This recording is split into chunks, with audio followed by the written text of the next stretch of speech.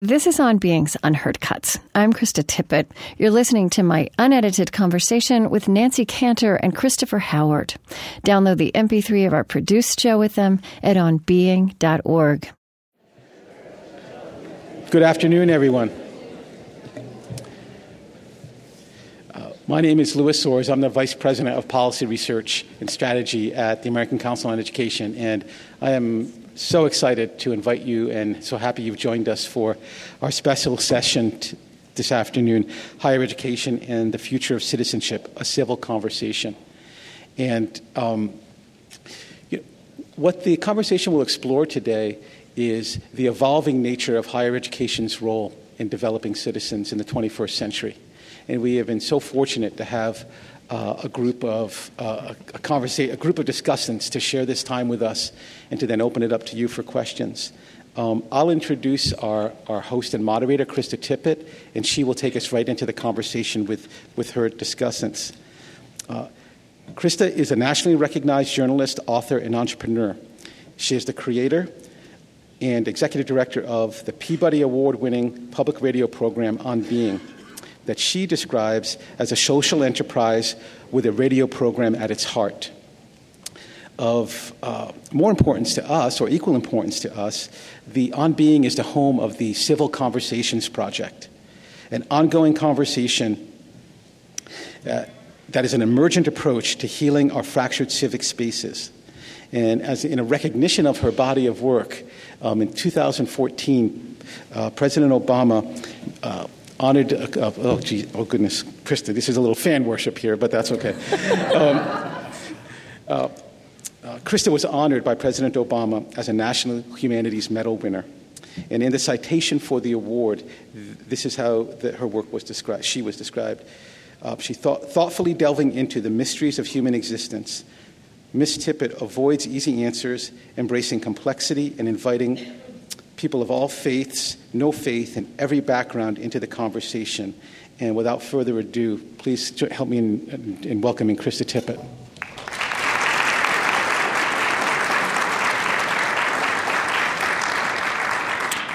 Thank you so much, Louis. It's really wonderful to be here today. We were very honored by this invitation. And I want to say these chairs are almost too comfortable for us to have a really scintillating discussion. So if you need us to speak up. Also, if you need to pull the microphone back, I think, Nancy, especially if you want to lean back, we're going to make this happen, but we have a few technical challenges. If you can't hear us for any reason, yell, raise your hand. So the notion that we collectively are in the midst of an adventure of recreating common life, public life. The meaning of citizen and leadership is a theme that runs throughout my life of conversation on radio. And I've been fascinated in recent years as I've experienced diverse interlocutors reclaiming the language and practice of the citizen scientist, the citizen artist, the language of public theology, just for example. So it was really exciting as I prepared to be here today to get a glimpse of how you and your institutions are exploring anew the nature of education and civic formation, of education for leadership in civil society amidst 21st century realities. I want to say just a few words before we plunge into this conversation about the limits I've observed just in the language around this challenge, the fact that we seem to need to reinvent our vocabulary alongside our imaginations, and I suspect we'll touch on this today. I tend to use the language of common life as much as public life, together with public life, because I'm very aware that I think in recent generations we collapsed the meaning of public life to be about political life. And public life is much bigger than that. And I think this collapse impoverished us.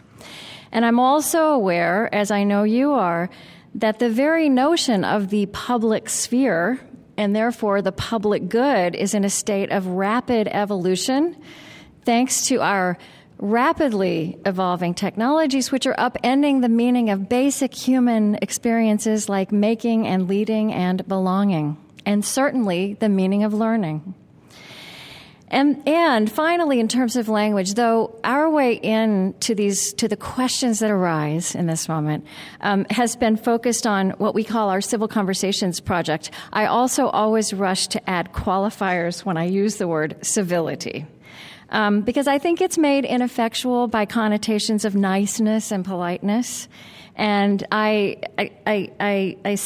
hear echoes of this in both of your writing as well. I long to reinfuse it with connotations of rigor of thought and robustness of presence, civil participation that dares us to bring our best selves as listeners and thinkers and human beings to public deliberation on the important challenges of our age. The critical place of our educational institutions in this work is undeniable. And I'm just delighted to be up here in conversation with Nancy Cantor and Christopher Howard.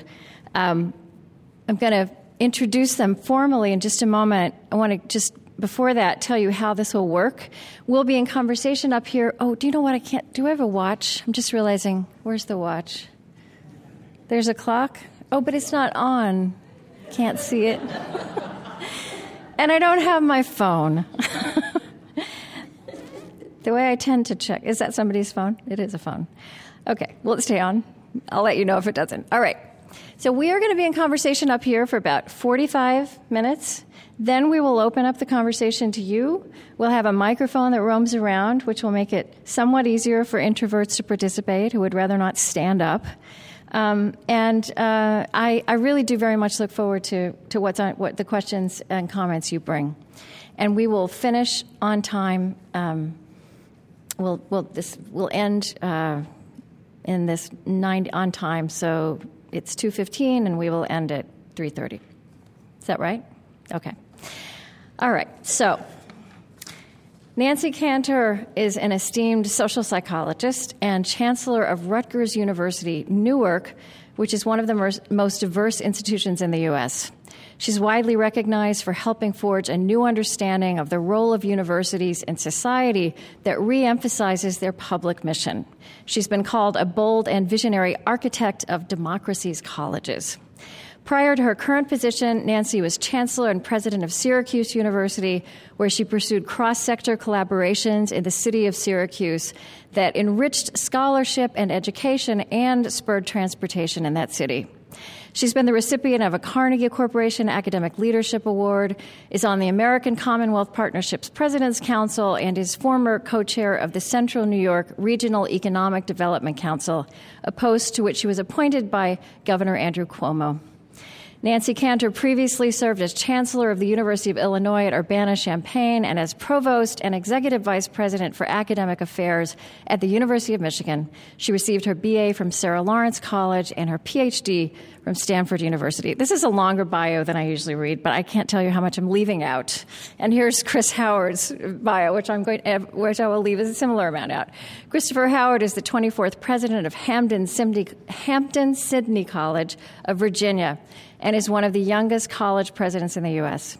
He previously served as vice president and led the Honors College at the University of Oklahoma, and was a vice president of GE's Corporate Initiatives Group. He is a distinguished graduate of the Air Force Academy, a Rhodes Scholar, and has an MBA with distinction from Harvard Business School and an Oxford PhD. He serves on the Board of Trustees at Episcopal High School in Alexandria, Virginia, and on the Board of Regents at Baylor University. A lieutenant colonel in the Air Force Reserves, he earned a Bronze Star for service in Afghanistan. He's also an Aspen Institute Henry Crown Fellow and a member of the Council on Foreign Relations. President Obama appointed him to the National Security Education Board in 2010. And I could go on, but what I did think it was good to illustrate is the breadth of experience that is embodied in these two individuals. So, Nancy, you grew up with a love of dancing. I did. And you went to Sarah Lawrence College. You landed there in 1970. And from a civic life perspective, I think 1970 was an interesting time to land on any American campus. So what I want to ask each of you, I'll just start with you, is if you could tell us a little bit about the earliest roots. How do you trace the earliest roots, the formative experiences of your passion? And I want to expansively define this as personal and spiritual as well as intellectual. Your passion for the intersection of education and civic/public/common good. So I actually, for me, would trace it back to growing up in New York City. So I grew up in New York City. I took the subway 45 minutes every day back and forth to school. That was an education in public life. Right. And this was, as you pointed out, during a period of women's movement, anti-war movement, and the civil rights movement. I came from a very socially active family. Those issues were on the table, and we were very involved in the arts. And the arts is a venue, always, for bringing together extraordinary diversity and extraordinary public life. So when you were talking about civility and really injecting it with something more than being nice, for me, all you have to do is remember New York City subways, and you know that what public life or civility is about is really not a sugar-coated, laid-back, think New York City subways. Not laid back. It's in the correct? thick of it. In the thick of it, right. Exactly. So when I think of education, I just think of it as it's got to be in the world. It's got to have that messiness. And we shouldn't be scared of that messiness. So I very much resonate to the notion that civility is not about laying back, covering up, pasting over, whatever the metaphors in our world that, I think it's so ironic that we live in this world of tremendous turmoil and difference and conflict, and we gravitate towards concepts that are covering things. Right. Yeah. Or just not big enough. Not big enough. Yeah. But I'd say covering. Yeah, okay. All right. Okay. Oh, sorry, I need to watch this microphone. Okay, Chris, there's so much that jumps out at me in your story, which is remarkable. It's very stunning, and you say it this way often, that your great-great-grandfather was considered to be property, and that you are now president of a college, and president of a college that was originally created on a plantation. So this question to you also, again, how would you trace the roots of your passion, personal, spiritual, as well as intellectual, for this intersection we're talking about here today? Sure, because I'm delighted to answer the question and to be a part of this panel, especially with one of my heroes here. I'm blushing if you all can't see in radio land. I'm actually blushing sitting next to Nancy. She's one of the giants in the industry, as you can tell. She's a giant in this industry. That's the only zinger I get. No more. I'll behave. But Chris, I think about the opportunities I've been honored to have and have been given. I take that extraordinarily serious. To be, as you said before, 5 generations removed from a slave, from a chattel. I often say that my great-great-grandfather was no different than the seats you're sitting on now. Of course, now this is a pretty nice seat, so I don't know if it has quite the same effect, but that has informed my life coming up as a young person in Texas with parents who grew up working as sharecroppers in the summer because, black people couldn't get jobs working at a record store or a soda shop at that day and age. My father was a veteran of the Vietnam War. My uncle did 2 tours. They were both combat veterans, my Bronze Star recipients. And so I saw those uniforms in my closet as a kid. And then I saw a picture of a West Point cadet when I was in 7th grade, going back to the formative years in your life. So here I'm in Plano, Texas. I see a picture of a West Point cadet, and I said, I'm going to be a West Pointer, which is I'm thinking about the public sphere as public service, as in military service. That's how I came into this. And we'll talk about that probably a little bit more later on. But I wrote a letter to my congressman. I said, I'm Chris Howard. I'm a good student. I'm a good athlete. You need to give me an appointment to West Point when I turn 18. He says, you seem like a bright young man, but I'm not your congressman. So I'd written the letter to the wrong person, but he forwarded it. He said, this guy has hope. He can't figure out our address. So I ended up going to the United States Air Force Academy rather than West Point. And not because I wrote the letter to the wrong place. It just worked out better that way. But I was always thinking, one to whom much is given, much is also expected. And I think about the public sector and citizenry and that whole rubric in terms of what is the obligation that I have, that my family has, that my town has, that we as a society have, to ensure that we can have a civilization, that we can have a society. So that will probably come out throughout some of the other parts of our comments here. But that's what brought me into that space, was the desire to serve, so we could to honor and to serve. Okay. So Nancy, I think you offered an interesting frame for where we are now. There's an Association for Psychological Science profile of you, and they talked about how you're revered in that field for your work on how we perceive our social environments, pursue goals, and adapt to changing and challenging social settings. And I think certainly the language of changing and challenging social settings applies to the field of education, as it does to many of our fields right now. You've also said, along those lines, pardon me if, as a psychologist, I say that an existential identity crisis, and you're talking about an existential identity crisis for education, every so often isn't such a bad thing for growth and creativity. The Cyril Lawrence girl in me. Okay, that's right. Right. I mean, I do think that it's instinctive a lot of times to fret about what is difficult and needs fixing and is falling apart and needs reconstructing, and we don't know how to do that. But I like that positive framing of the existential identity crisis that forces us to creativity. Absolutely. So I think one of the things that we gravitate to too quickly is really the status quo in all its richness. I mean, that is, we have norms and traditions and tasks and cultures and ways of being that are useful. They're adaptive. They let us do things by default. But the fact of the matter is, default doesn't always work, right?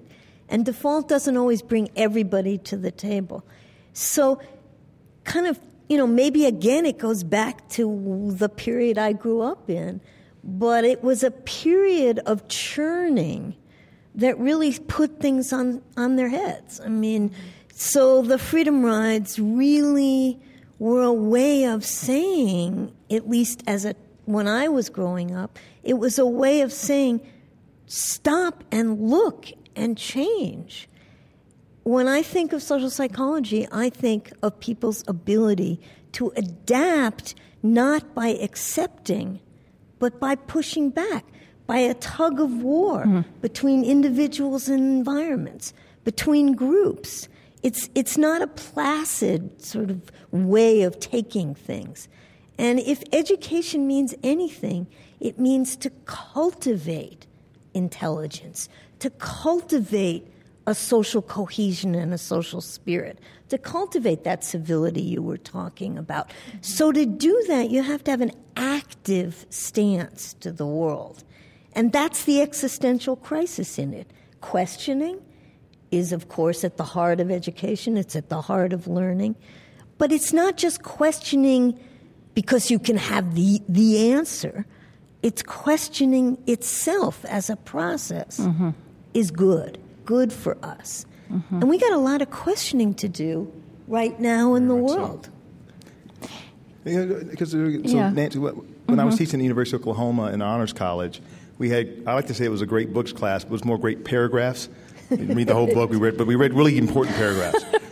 But we wrestled with the great conversation of civilization. And since what's happened in Oklahoma has come up, a lot of my students have written back to me that are doing great things in civil society. And they said, you're talking about the fraternity, with the this recent in the news. Exactly. That'll make you put this on the air sooner rather than later because it might be relevant to what happened. But yes, and students have written me and they said, thank you, Dr. Howard. And it wasn't about me. It was about the class, about an environment where we all suffered an existential crisis. We really put it in I love your word, turn. It was a blender. It was a beating up of ideas. That we had people coming from all different political backgrounds in a very intimate learning environment, a very liberal education experience on a public university campus. And we questioned what we valued, and we respected each other. And it just comes from the kind of the Aspen Institute sort of approach to great books. And it was a very, very civil place for us to disagree. And so, to your point, Nancy, I just wanted to indemnify and support your point to saying that the classroom, the institutions of higher learning have a unique opportunity to do what you just described. Exactly. Yeah. Well, and this may seem like a simple point, but sometimes it's worth saying the simplest things. Our educational institutions are the places in the society where we learn to ask good questions, right? Where we cultivate that particular skill. But I guess one thing I would push back on that is that when we say that, we often think of the classroom in a cloistered sense. Right. That you have to step back from the world to ask good questions, to be able to do the civil conversation we're talking about. I think the real task right now is to do that in the world. Right. So that the classroom becomes the world becomes the classroom. I mean, that sounds so cliche. No, but I guess what I'm saying is also to send students out into the world who are good askers of better questions. But send students out when they're still students. Okay. Is what I'm saying. Uh-huh. And bring the students of the world in. Create that two-way street of honest brokering. Already while the educational experience is happening. Exactly. We had a board meeting recently, and I had a board member say something about our athletic program, and he said that basically a lot of the learning that in student life can happen in the athletic program when done properly. It doesn't, to your point, Nancy, have to be in the wonderful wood-paneled, cloistered room. Things and the tools out there that weren't as evident, at least even when I was a student at the Air Force Academy in the late 80s, early 90s, experiential learning, service learning. Yeah. They've been around, but I think they're much more a part of our vernacular.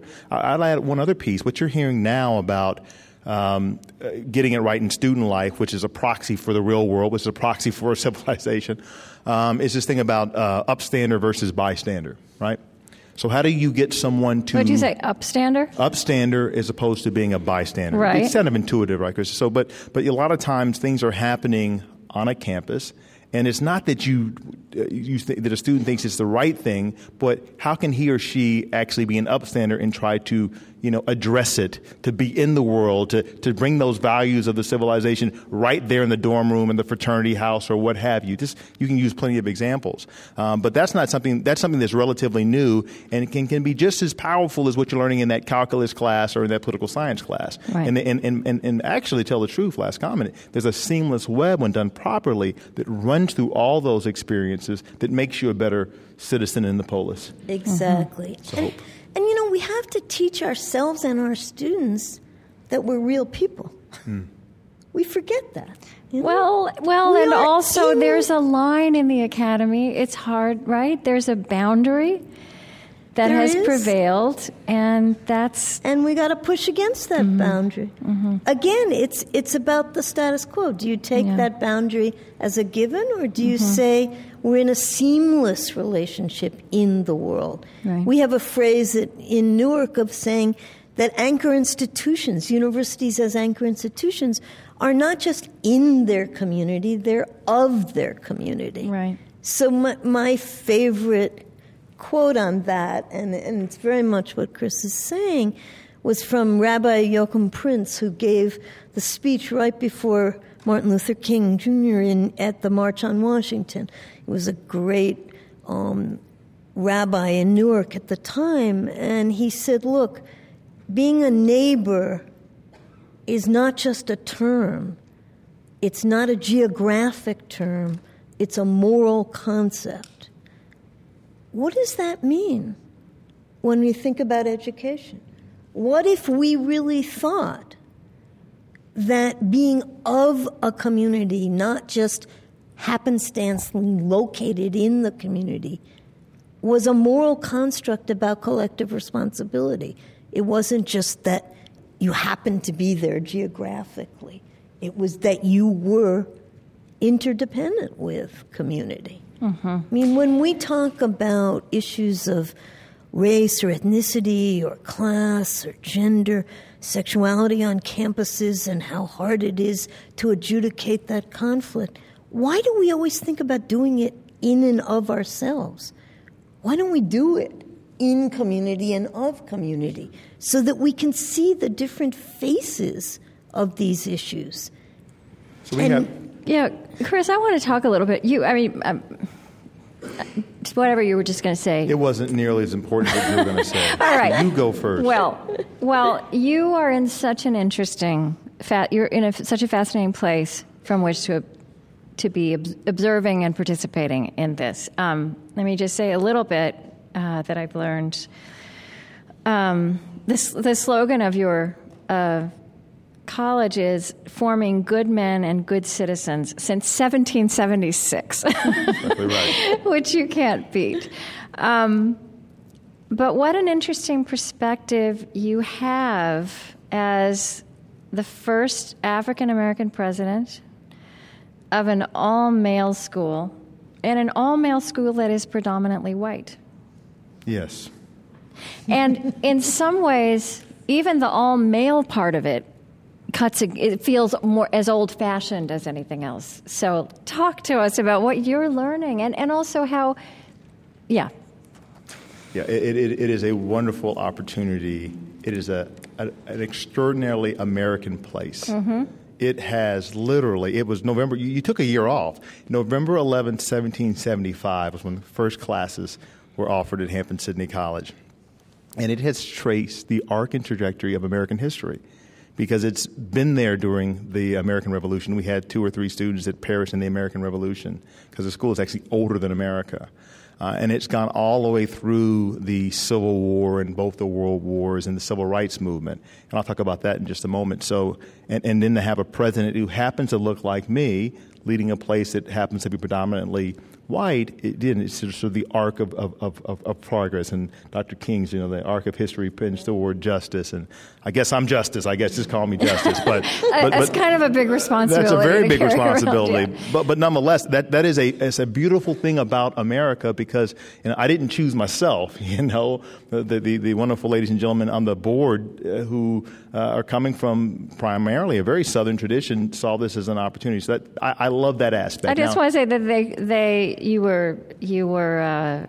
that the ceremony took place at the Commonwealth Club in Richmond, Virginia, a club which for most of its history had only admitted whites, and you're standing before a portrait of Jefferson Davis. Yes, and a board member said, Dr. Howard, you do know you're standing in front of a picture of Jefferson Davis as you accept the presidency of Hampton-Sydney College. I go, it's okay. I said hello to Robert E. Lee on the way in, so it's not a problem for me.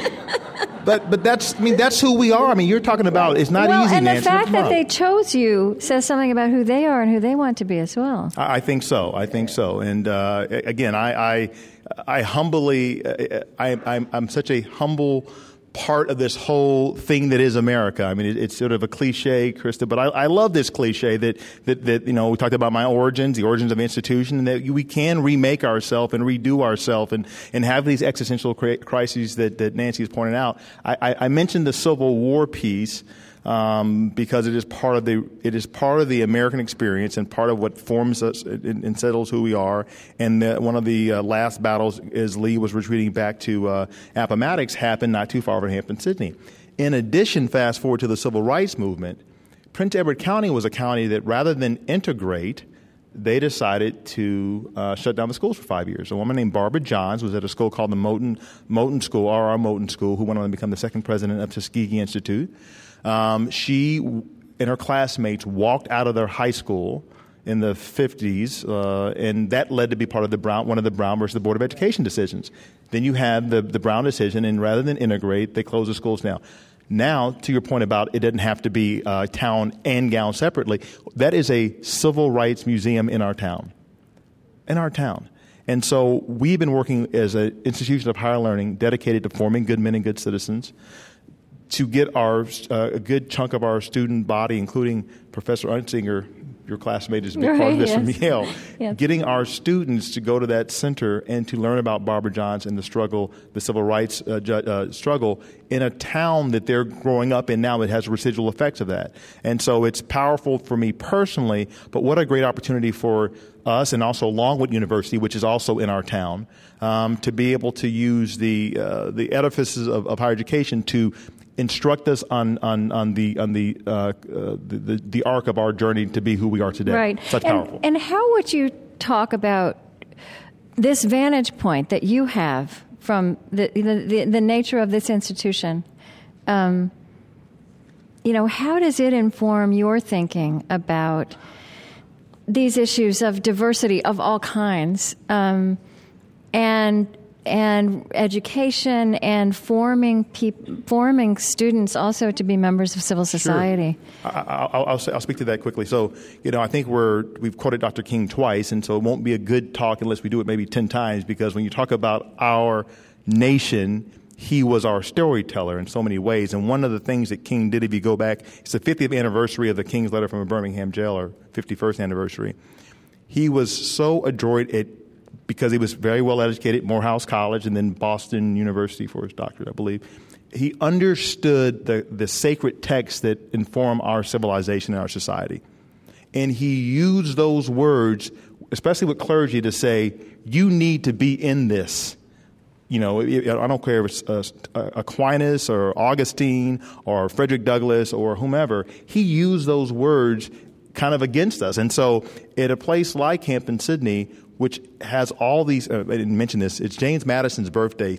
Happy birthday, Mr. Madison. He's 264 years old. He was on our original board of trustees, as was Patrick Henry. Well, Patrick Henry's children went to... 7 of his sons went there, but Patrick Henry was on our board. Yeah. Now, they're not on our board anymore. We kicked them off because they don't give us any more money. But they were on our board, and you think about the words of the Constitution, the words of Patrick Henry, the words that have informed the students that have been there for years. If you read what's on the piece of paper, there's no reason why someone who happens to look like me should not be president, if I said that correctly. And that's going back to the King's legacy, is that if you look at the text, we're all created equal, right? Mm-hmm. Born with certain inalienable rights. That's Mr. Jefferson down the road at UVA, but we'll quote him as well. We'll take some credit for UVA as well. So that's why I feel like it's not as much of a surprise. Okay. I guess I just want to name the fact that I realize that this is not a conversation about education, just in terms of what is being learned in the classroom. That what you're both really stressing and doing in your own context is talking about education writ large as the entire experience, the social life as well as the intellectual life that happens in those years of education, and also the relationship between the institution and the world around it. Nancy used that word a minute ago, cultivation. That's an important word for you when you think about what education should be about. And again, what I think education writ large. You've talked about the task of increasing diversity in higher education, which is generally framed as a problem, which it is. I mean, that's one way to talk about it. But you said that the discourse tends to be about how to, this is your language, pluck the exceptional survivors from our fractured landscape, where opportunity is reserved for a select few, but you'd like to see us talk about changing the opportunity matrix by building communities and cultivating talent. Absolutely. It's all about cultivation. So if you think back to John Dewey, I always think of Dewey as the absolute canonical educator, philosopher of public life and of what we ought to be about. I mean, so Dewey said several things that are really relevant, I think, to this conversation. I mean, one is that education is about cultivation. Put it in our terms now. We're not about taking what's already made. We're not about taking talent that's obvious. We should be about cultivating, seeing talent that might be otherwise invisible. I see this in Newark, New Jersey all the time. We had this amazing Grad Nation summit of students or youth in Newark who are supposedly disconnected. As our wonderful mayor, Raz Baraka, said, they're not disconnected. They're often connected to the criminal justice system. And these students were the most brilliant, and I call them students. They're not in the seats right now, but they will be. There was such talent there. They taught us more than sitting and listening to high SAT selected individuals that might easily be in our seats. It's our job to find those students. The other thing that Dewey always talked about is knowing by doing. We have to know by doing. We have to be out in community and of community to really be able to know what talent is, what the future is. You mentioned that diversity is often glossed in a language of problematics. It should be glossed in a language of opportunity. I mean, Chris is talking about the Civil War. Lincoln and Justin Morrill created the great public land grants, and then in the Second Morrill Act, the HBCUs of this country, in the midst of as divisive a period exactly right. in this country's history as you could get. And they did it specifically because they wanted the sons and daughters of the agrarian industrial communities to have opportunity to learn how to barn raise, to learn how to do it together. And to me, that metaphor of the land grant institutions, whether you're public or private, liberal arts, 2-year institution, 4-year institution, it doesn't matter. It's so relevant today. It's our responsibility to cultivate opportunity as if we're planting in the ground. You know, the farmers I know in northern Michigan doing cherry farming in northern Michigan, where I have a cabin, do not know when they see that cherry on the tree if it's going to taste good. They figure out a way to cultivate what is there. We've stopped doing that. We've gotten lazy. Chris, you're shaking your head no, it's a great vigorously. Point. Well, my parents went to a land grant school, an HBCU. They went to Prairie View A&M. Right. And so, but for the work of the Morrill Act of 1862 or 1868, and what you talked about, Nancy, I would not be sitting in this seat.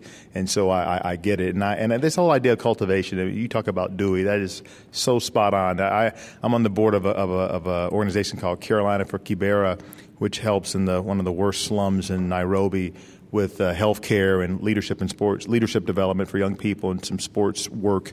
A guy named Rai Barkat, who went to UNC, started this wonderful program, and the mantra is talent is everywhere, but opportunity is not everywhere.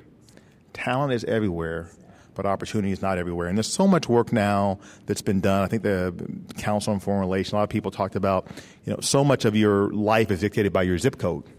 And what kind of society or citizenry or civilization can we have if you can just say, you come from this zip code, ergo your life is going to end up at name the top institution, name the top job or whatever, perceived job, what have you. What does that mean for those that are not in? So, and I like what Nancy said. She's coming from a very, from a public university. I'm coming from a private institution. We have common cause here. You talk about the commonplace, the commons. I love those terms. Yeah. We have common cause here because if we don't do it right, if we don't extend ourselves, if we don't get uncomfortable, it's not going to change. Mm-hmm. It's never going to get better. So would you say a little, I just have to say, as we're speaking out, I'm really curious about what you're all thinking and what you'd like to ask. So we'll just talk for a few more minutes up here and then we'll open it up. I wonder if before we do that, if you would both say a little bit about what you're involved in your institution, how you're being able to apply this vision in your very different contexts. So why don't you start, Chris? Oh, sure. I'm happy to. So, again, we have the luxury of being sort of older than America.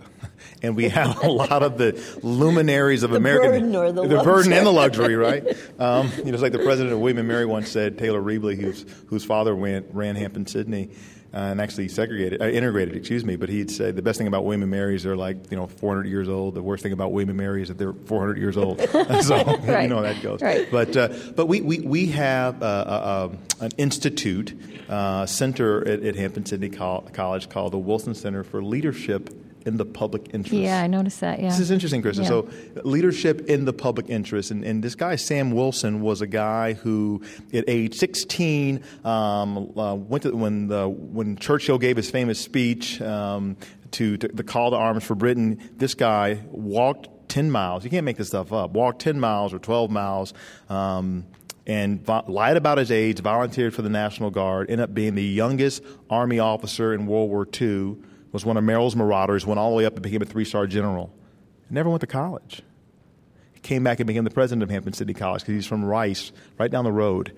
And he pushed for this thing about leadership and citizenry. It's one of our most popular centers, and it is the embodiment of a lot of things you're talking about, where we do experiential learning, service learning, courses that touch on constitutional law, along with our government and foreign affairs department. And it's just our ROTC programs there. I'll mention one other. We do a lot of public programming with the town, right? We actually sponsor the Leadership Farmville program, which is great in terms of building new citizens. But we did a program last year because we haven't talked about millennials yet. This is very important. Yeah, okay. We're talking to the wrong Let's crowd. do it. We're all lost cause, man. Let me just it's ask young you, folks. So the college is predominantly 93% white. No, it was. It's about when I showed up. It was about 20% non-white male. Now it was really? about 7% when I arrived. Okay, yeah. And what about the town? The town is flipped. It's more okay. African American. Okay, yeah. then keep going. Yeah. And my life is very interesting. But I was going to say that and I'll bring this into the millennial piece. So we had a civil conversation on politics and policy, and we brought 4 alumni. 2 that were Democrat, 2 that were Republicans. One had been a Deputy Secretary of Education under Bush II. One had been Deputy Secretary of Education under Obama. And the other gentlemen were also very thoughtful public leaders. And we had this conversation about policy and politics, and I guess because there was a professor on the stage, they started talking about Madison and Jefferson and these ideas and ideals of our society and our civilization. It was wonderful. Our students were really, they actually only looked at their phones about 12 times, not 35 times, but only 12 times. They paid attention to that because there were actually people that had come from before them and had been at Hampton-Sydney before. But that is kind of the Delphi. That is our center of our universe when it comes to promoting good citizenry, and it's prominently featured on on our campus, and it becomes a wonderful epicenter for what we're trying to do. So our Wilson Center for Leadership in the Public Interest is a manifestation of much that has been said on stage today. Mm-hmm. I watched a speech you gave. It was Aspen Challenge in Denver, and it was looked like mostly high school students in the room. Really interesting. You talked about you talked about your 5 B's, and we don't have time for all of them now. But one of them was humility, which is really a classic virtue that I think has a lot of depth and nuance. Is totally lost in the way it's used in modern discourse. You've also talked about, Hampton-Sydney at one point was known as a finishing school for Southern gentlemen.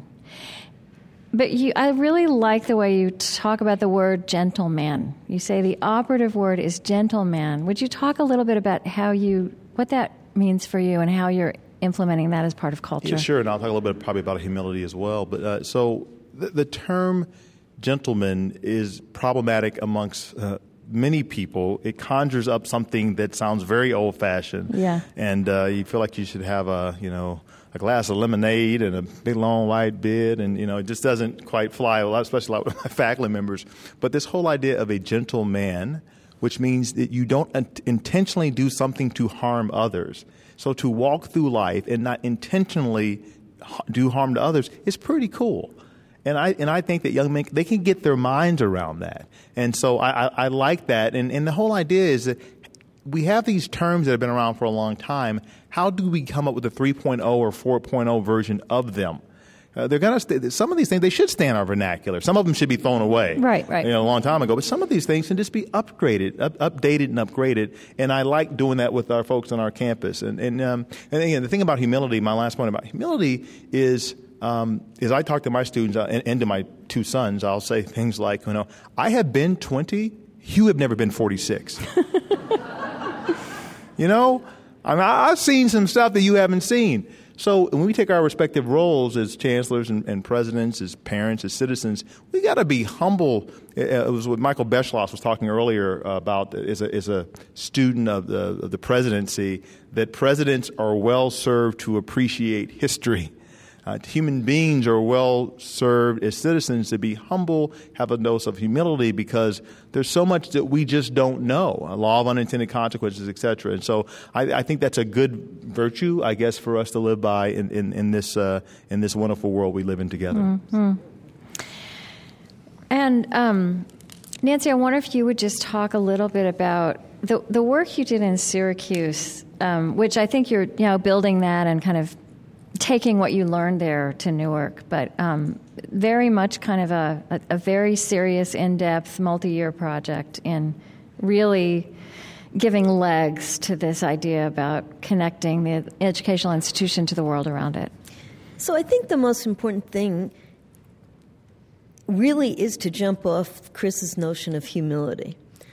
When we do publicly engaged scholarship as universities, when we do community-engaged learning, when we do I don't actually like the word service learning because it connotes a kind of one-way street of altruism as opposed to a genuine collaborative relationship and engagement. But the key phrase is humility, and let's face it, universities are not great at being humble, right? This does not come naturally to us. And what we took as principles in Syracuse, and we definitely take in Newark, although every place is its own, and so we do the work differently, is that our role was to be a collaborator with a community of experts, some with pedigree and some not. I learned more from the wisest grandmother in the 9th Pora census tract in the near west side of Syracuse than I've learned in all of my many, many years in academia. And when she said to me... Yeah, go on. When she said, Nancy, ask us. We lay our head down here at night. Mm-hmm. Yeah, so my question was, what was the structure by which you created a relationship so that you were listening to her and she could speak her truth to you? Yes. So what we did is we created in Syracuse, in the near west side of Syracuse, a 501c3 through which everything flowed. So it was heavily dominated by residents, by the local parish priest, who was the best activist on the face of the earth, or on the face of wherever, by the business people, by local government, by deans and faculty and students and artists and residents. They had control. It was democracy in action. It was incredibly necessary. What was the 501c3 called? It was called the Near West Side Initiative, or the SALT District, for Syracuse Arts, Literacy, and Technology District, a playback to Syracuse having been a salt industry center. What was really important about that, and we're doing the same kind of thing in a very different way in Newark with our Newark City of Learning Collaborative, that is going to raise the post-secondary attainment rate of residents of the city of Newark from an abysmal 13% to 25% by 2025. There are 60 different nonprofits sitting around that table. There's 2-year institutions and 4-year institutions. There are students. There are disconnected youth. There are connected youth. There's everybody sitting around the table. That is the key. The key thing for sustenance and sustaining this work is that we are one of many communities of experts. We're not the cult of the expert, as Harry Boyd says. We are on the ground, one among many. The other thing we did is that we mixed all kinds of disciplines. So there were educators, there were artists, there are scientists, there are politicians, there are the people who usually don't talk to each other and who never listen to citizens. And it's our job. The best thing a university can do is convene that kind of messy, collaborative infrastructure. And that's the kind of thing that will last forever.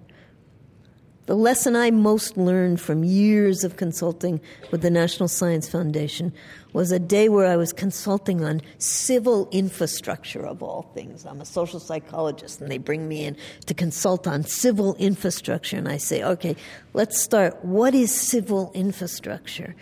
And the scientist, the engineer, he rears up and he says, oh, it's large things attached to the ground. I said, okay, that's great. Now that we have this technical definition. Right. We need to make the equivalent of social infrastructure in our communities and of our communities. We need large things attached to the ground that will last, that people can use, that people can come to and cross over in, can be a part of. I really believe that the best thing universities can do is create third spaces of collaboration for our students, for our faculty, for our staff, and most importantly, for our citizens, and for everybody around us. Places where people genuinely come without pedigree, even with pedigree. And that is not easy, and that goes back to humility. Well, and Nancy, you and I had this phone call as homework before we had this, and we got in a little conversation about technology. And I wasn't there because I didn't want any of the conversation to happen on the phone call and not here. Oh, you so now you're sharing. Yes, we're going to bring you a little bit of here. It's okay with you, Krista. Because these large edifices, it's beautiful. I mean, de Tocqueville would find common cause with what you just said. In some ways, technology makes it more likely to happen in the sense that you can get this reach and stretch and touch, it's breadth, right? Yeah.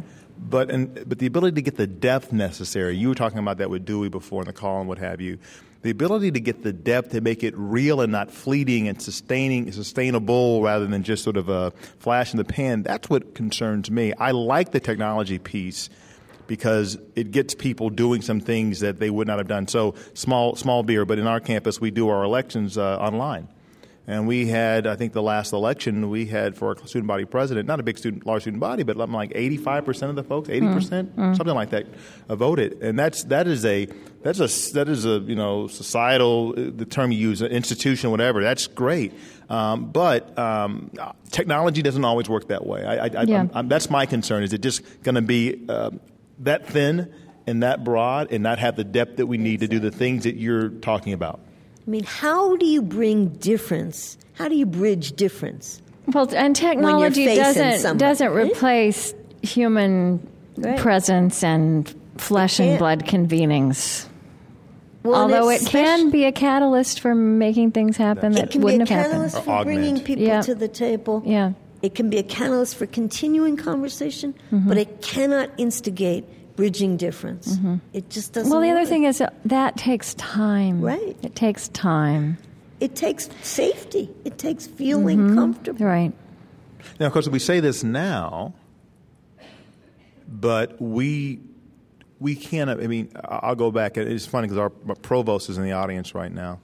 The provost candidate that came before him wasn't nearly as good as Dennis was. He said, could you imagine a world where, even 15 years ago that you could take something out of your pocket, I can't find it, imagine, my phone's in here somewhere. Oh yeah, ask it a question, hold it to a sky, and give it and have it give you an answer, and then get really angry if it didn't give you an answer in 3 seconds, right? Right. So what I'm saying is, if we fast forward 10 years from now, could technology be so, it's already ubiquitous, but it could be so centrally perceptive into singularity thing where it almost is a present. So you are convening in a way we're talking about, creating a sense of community, but doing it through technology because technology is so much better. But the problem with technology is that it doesn't create, but it doesn't solve the problem of self-selection. We select ourselves into environments that are so homogeneous that how do we build and care for democracy in that context? So here's the other thing you didn't hear in the phone conversation, Krista, was, so that bridges to this thing, the Franklin Project. I just mentioned that real quickly before we go to the audience. So the Franklin Project, I think it's germane. Yeah. I'm going to make it germane if it's not. So the Franklin Project was started by, he likes to call himself Citizen Stan McChrystal, not just General Stan McChrystal, who you all know from his time at Joint Special Operations Command, U.S. Central Command, served his country in Iraq and Afghanistan. He has thought about, he was walking around after the war and people would say, thank you for your service. And he said, there are other people serving at Citi or Teach for America or Peace Corps, many of the other places that are sort of the glue of civil society. And he had this idea of, we call a service year. So it's 1 year for young people to commit themselves to serving the country or the globe, particularly the country, is a civic rite of passage. And the goal is, I'm on the leadership council with a bunch of other very interesting people, to create 1 million new opportunities for the service year for young people aged 18 to 28 in the next, I think, the next 8 or 10 years. And for example, so for Teach for America and AmeriCorps, and Peace Corps, they're all oversubscribed by a multiple of 10 or 20. Right, I was going to say, I think this generation was so go for that. They are going for it, exactly right. They want to do that. They want that civic right. So in terms of creating, so how do you erase a zip code? It used to be go to the Army or play Little League Baseball. And that would give you an opportunity to mix it up, men and women, especially with Title IX, which makes it even better, men and women to mix it up and learn that when you fall down, everybody's blood's the same color. When you're in the foxhole together and getting shot at, you're all trying to be safe together. But I think the Franklin Project from the Aspen Institute and these other opportunities give us a chance to erase zip codes in a positive way, working for an affirmative goal that's through for the better. Through shared service. Wow. Yeah, through shared service. Thank you. All right. Well, let's open this up. Here's a microphone. Lewis has a microphone, and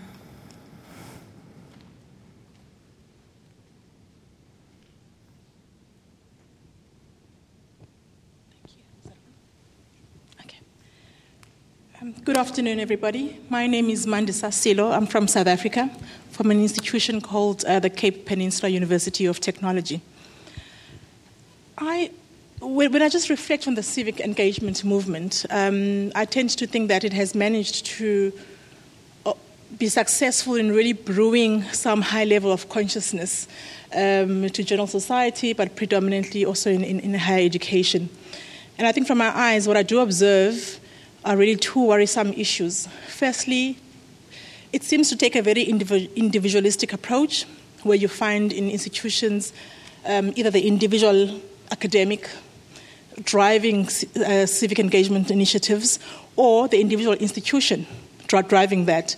And there's a lack of the academy really rallying around civic engagement. So I guess my question is, how has higher education in America systematically committed to civic engagement, particularly when it comes to the bottom line? Because, and which is my second area of concern. When you look at the bottom line, and I'm referring particularly to resources that are thrown at this movement, financial and otherwise, sometimes you beg to question what is the commitment. My questions are two-tiered. Can I go on with the second one? Quickly, yeah. Also, just quickly, perhaps maybe your view of the relevance and pace, perhaps, of not only just civic engagement, but global civic engagement, so more on global citizenship. Thank you. Well, my wife's from South Africa, so Njani. That's all I know. Don't say anything else. I only know one word. But I think that America, and we have a program called Impact Young Lives. So for 10 years, my wife and I've been bringing 10 South African students of color, disadvantaged students, to come and spend 2-3 weeks in America talking about civil society. It's developing global minds today to solve global problems tomorrow. And so we think about this in a binational context all the time. She's the director, I'm on the board and stuff. So thank you for teeing this up.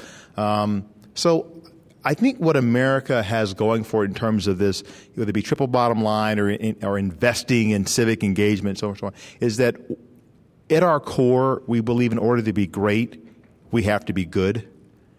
And even though we don't get it right all the time, there's something in our gut that pulls us toward that. I'll just use one example, then I'll let Nancy jump in here. So when a lot of when it looked like what was happening on Wall Street, and it was in the Wall Street Journal when all these companies were doing all these corrupt things, looked like you're reading a police blotter rather than police report rather than reading in the Wall Street Journal. MBA students, business students, MBA, Master of Business Administration students in the finest universities around the country came up with a pledge that they want to bring value, not just profitability. And they took a pledge. I don't know if you remember this. There was a wonderful movement where almost like a military officer takes an oath of allegiance. It was an oath to think about, we're going to bring value, not destroy our civilization just to make money.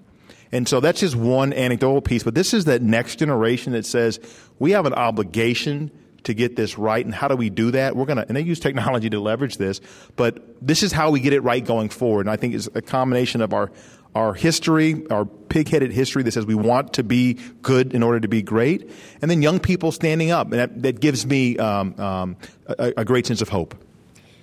So I want to jump off on both parts of your question.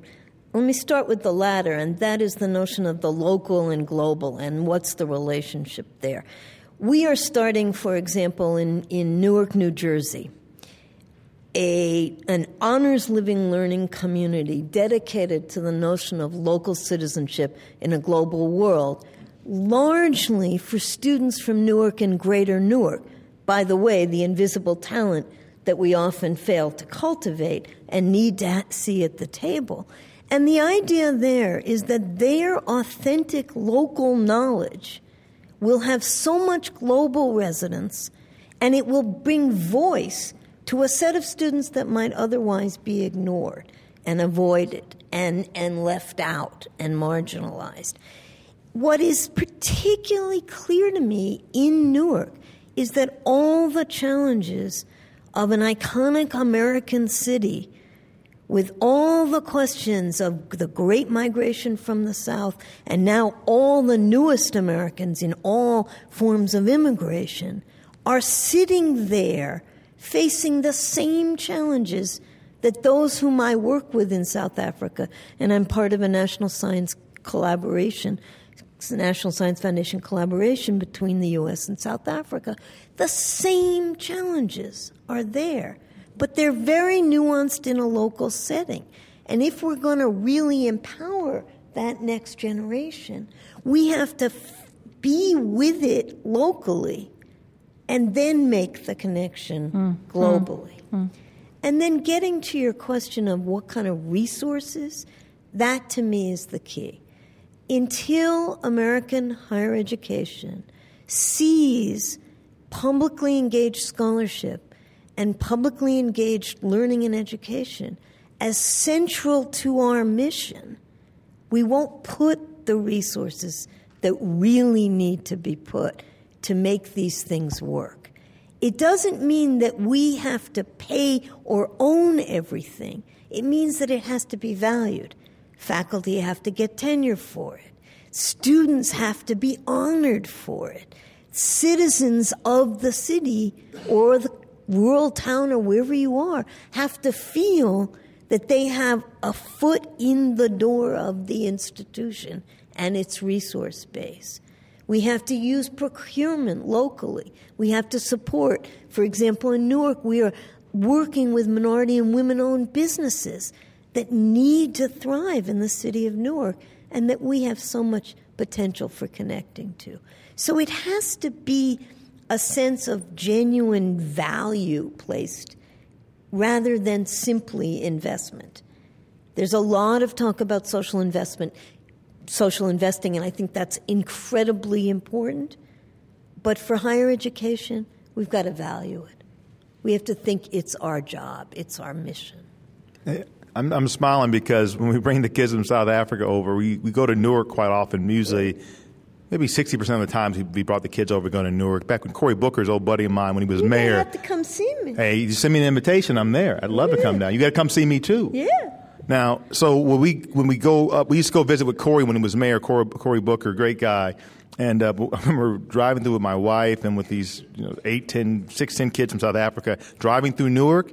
They go, yeah, Nia, this feels like Joburg, baby. Exactly. This feels like Josie. And they're like, get all excited. Seriously, we take them to Wall Street. We take them to, UPS headquarters in Atlanta. But when they come to Newark, they feel like, wow, we've come around the world to come home.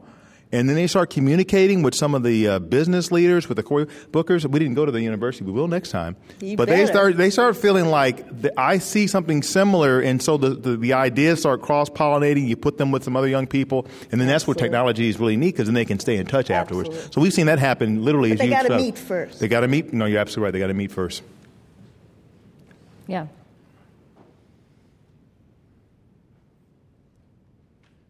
Thank you. Kevin Snyder from Penn State, New Kensington.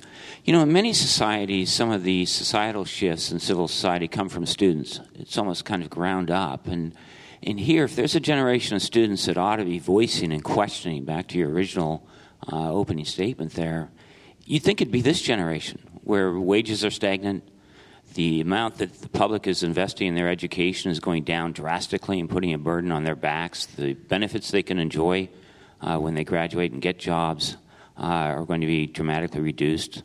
It just seems like they should be rising up more than they are, voting, demonstrating, things like that. And so sometimes when I talk to these students, there's almost a sense of not even being interested. And I'm wondering if we're doing something wrong. And I'm wondering if you might have some ideas about what's happening here and what our role should be in this environment. So, to me, there's sort of two pieces to that. One is, if we're doing something wrong, it goes back to, ironically, in my view, the narrow careerism of our approach.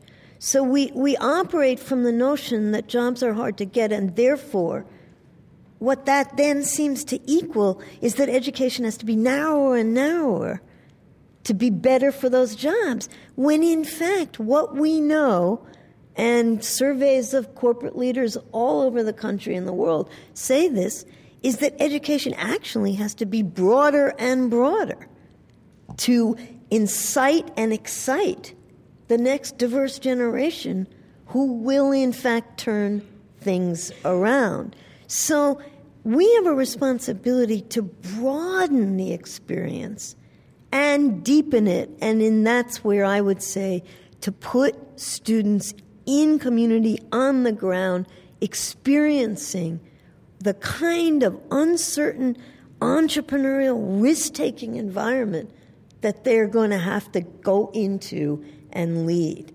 And in particular, and this is where I always come back to our responsibility to have a diverse set of talent at the table. We know that innovation comes from diversity, and yet we don't spend the time getting that mix of perspectives that would get the excitement going that you're talking about.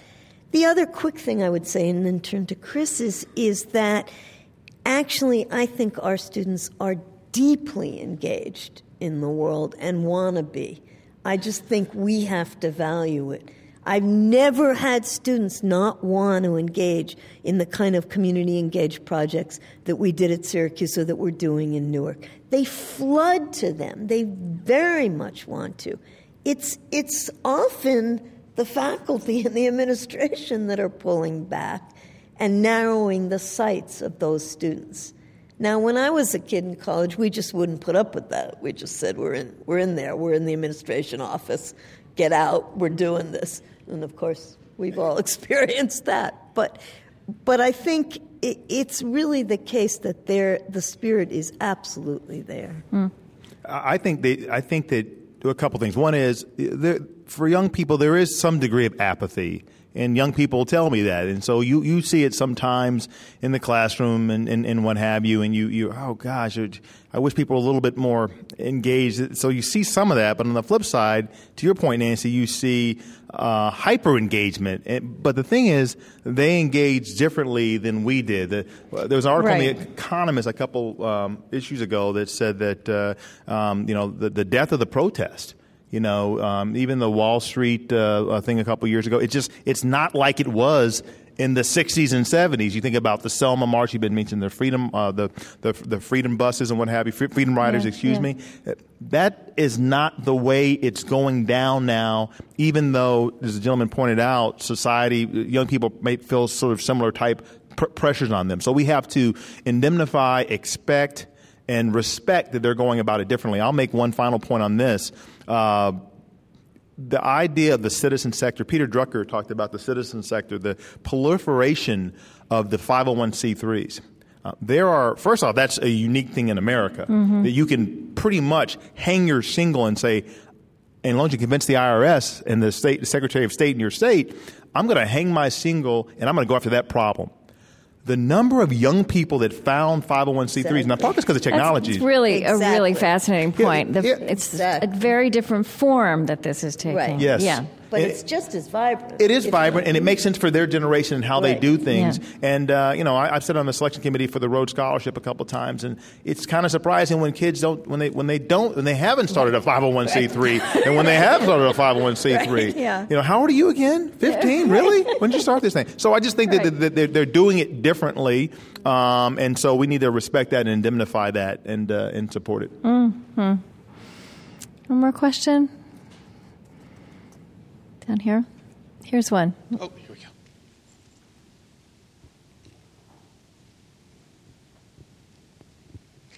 In an age of evidence, hi Nancy, how are you? It's good to see you again.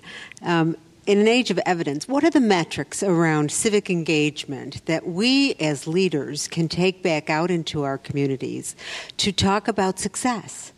And to talk about, and to motivate our students to take this as part of their repertoire, their skill pack into the future, because they've experienced the transformation of any particular problem by virtue of applying to it.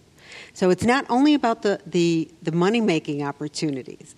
It's about that satisfaction level, and it's about measuring it for communities so that, once again, as we start to answer the question and compile the metrics around why a college education, why especially a residential college education, how do we make our case for adding to that civic engagement in a large and very diverse way?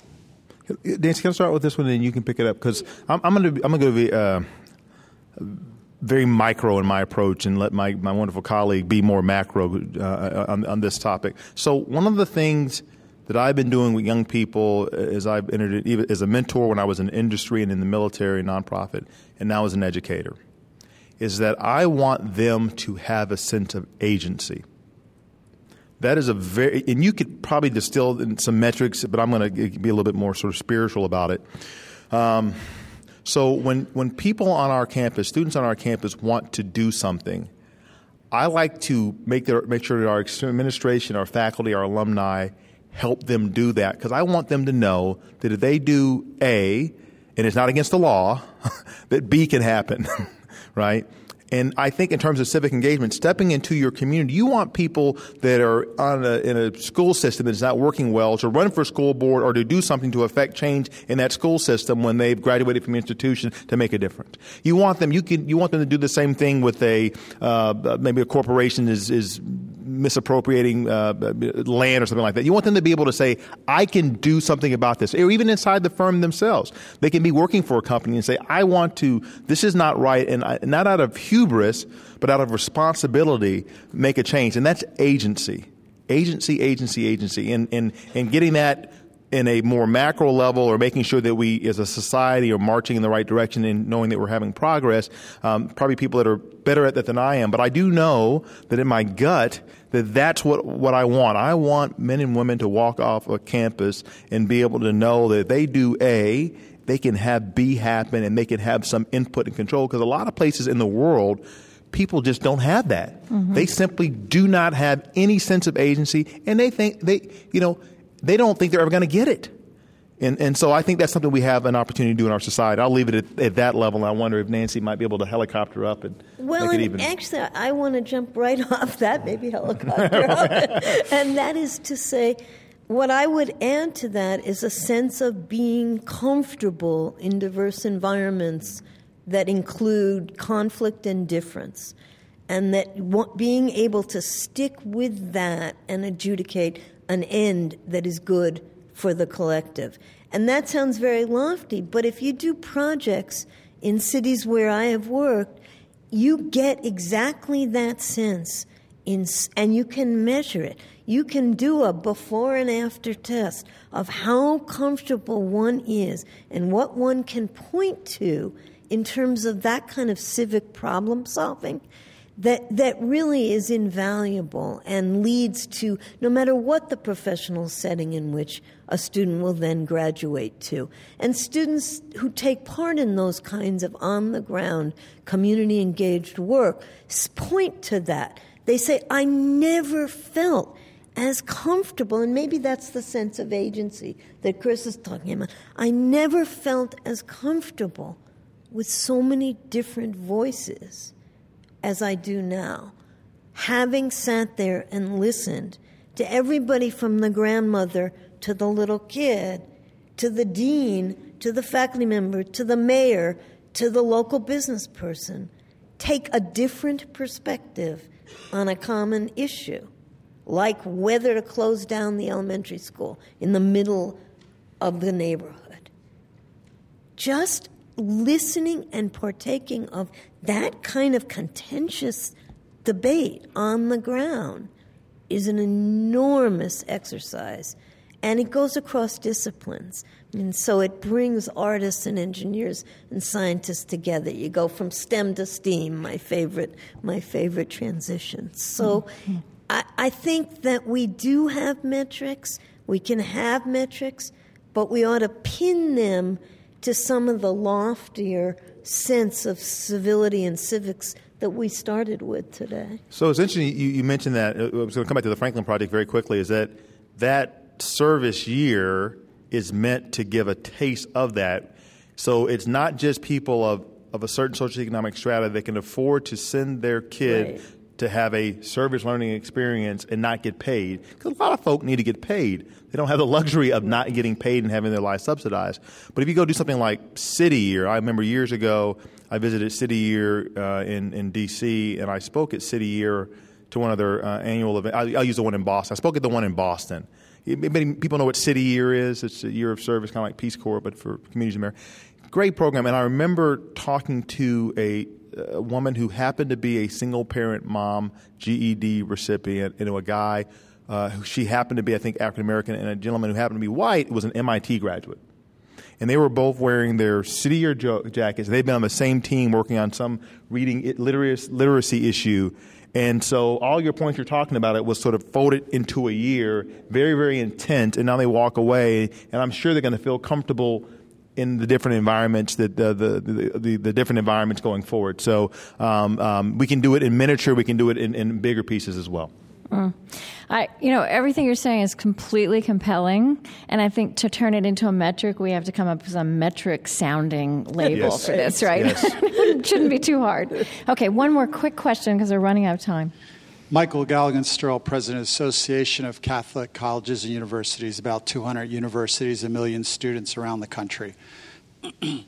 In the short description, the sentence read, a robust civility to bridge rather than deepen differences.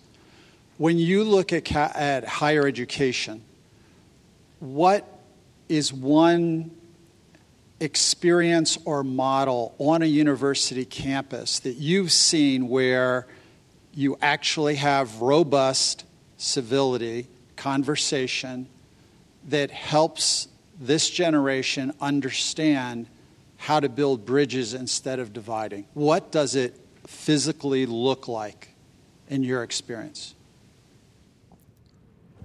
So I'll give you two. I always go back to the arts as a fundamental bridge of civil communication that levels the playing field like nothing else, and very quickly.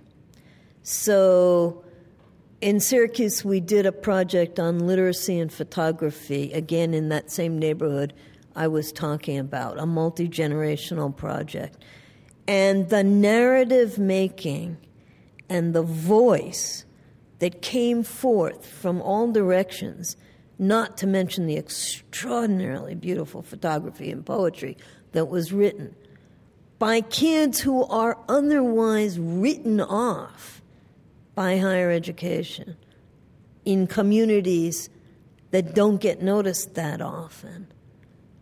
And the integration of Syracuse University students with these kids via common literacy and photography projects was an absolute slam dunk leveler and builder of civic bridges. The second thing I would say is a more formal, typical, if you will, but incredibly important notion of intergroup dialogue. Pat Gurn's work at Michigan that has been done on many campuses around the country is extraordinary, structured intergroup dialogue led by very, very trained facilitators, where vulnerabilities get brought to the table on all sides unexpectedly. And it's those vulnerabilities, once expressed, that actually create the civic bridge. That's a wonderful phrase, the civic bridge also. That's a 501c3 waiting to happen right there. That's right. Civic bridge. Heard it first here. That's my civil infrastructure. Civic bridge. So I would piggyback on what Nancy said in terms of the dialogue piece. And so this is borrowing a note from the faith side. We're a Presbyterian university or college, at least those are our roots. And so this comes from a concept that might be near and dear to you as someone who's coming from faith-based colleges and universities. And this is vocational reflection or discernment. What am I called to be? And so we have a sophomore vocational reflection project that SVRP, that we got money from the Council from Independent Colleges. We kind of created it, and we've gotten some money from Rick Ekman's group, the Council for Independent Colleges, and this program called NetView to help us take it to the next level. But from the last couple of years, from day one, we've been asking our students, literally the first talk I give to them, what is your purpose, passion, and calling in life? And the answer is, I'm clueless. I say, join the club, and we've been kind of creating exercises and programs that are culminating in their sophomore year, where they have a sophomore reflection dialogue around the table with a trained moderator, a faculty or staff member. And we also layer on top of the purpose, passion, and calling in life, what does it mean to be a good man, or good men, actually, in 2015? So this is where the being an all-male institution plays to an advantage, because you're able to get to a point of vulnerability pretty quickly. So I'll close out my comment this way. So when we did this, I think the first time we did it, we had dinner at a group of sophomores had dinner at my house, and I was at our table, and there were about 10 students around the table, and had dinner. And we went around, and I said, who are you? And one kid said, I'm weird. And another kid said that I want to be Perseus. Pericles. I want to be Pericles. I want to bring truth to the people. I was very impressed that a 19-year-old kid knew who Pericles was, and kudos to our faculty for our Western culture class.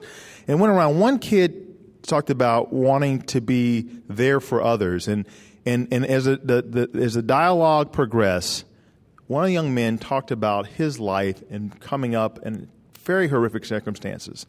In Appalachia, America, foster care when his parents died, a sibling who killed herself, drug addiction. I almost want to cry talking about it. So these young men who didn't know each other terribly well, it was randomly generated, they're in the same class, we're all sophomores, were creating this civic and civil bridge with their own personal experiences and points of vulnerability, just talking around a table over pizza, right? And then we come up with other programs to keep that going. But there's a simple, powerful way that because by the end, my last comment, they were all cheering for each other to be successful. Hey, it's okay that you're weird. And it's okay that you've gone through this. And it's okay, it's great that you want to be Pericles. And I know what you mean by that. And so that was a very powerful part. And it speaks to your dialogue piece. And it's very, very useful. Thank you. I'm in radio, so I know what a hard stop is, and it's a hard stop. But I'm just, I'm going to ask one more quick question. Before I do that, I want to say that another way I think we diminish the notion of civil discourse is we tend to invoke and call for it when things have gotten really bad and when there's a fight. And I think that robust civil discourse is also about putting generative, imagination-opening words around things we don't even quite know how to talk about yet. And there's so many of those right now. And I feel like we did this. I feel like so many things surfaced in this conversation that I hadn't heard before. And I too, again, feel like maybe part of the task is to, what the story you just told, Chris, or your story, Nancy, about creating an experience where people can be vulnerable. These things have civic effect, and they shape our capacity to be in the world effectively. And somehow I think part of the task is to create that metric-sounding language that can put these things on a different platform. So I want to thank you for this. I guess just very finally, very quickly, and in my show, I'll often ask at the end, through all the experiences you've had and what we've been talking about, how has your sense of what it means to be human evolved? And with this conversation in mind that we've just had about education and humanity and connecting who we are and who the world is, both institutionally and personally, how would you answer that question? What you've learned about, what it means to be an educated human being? So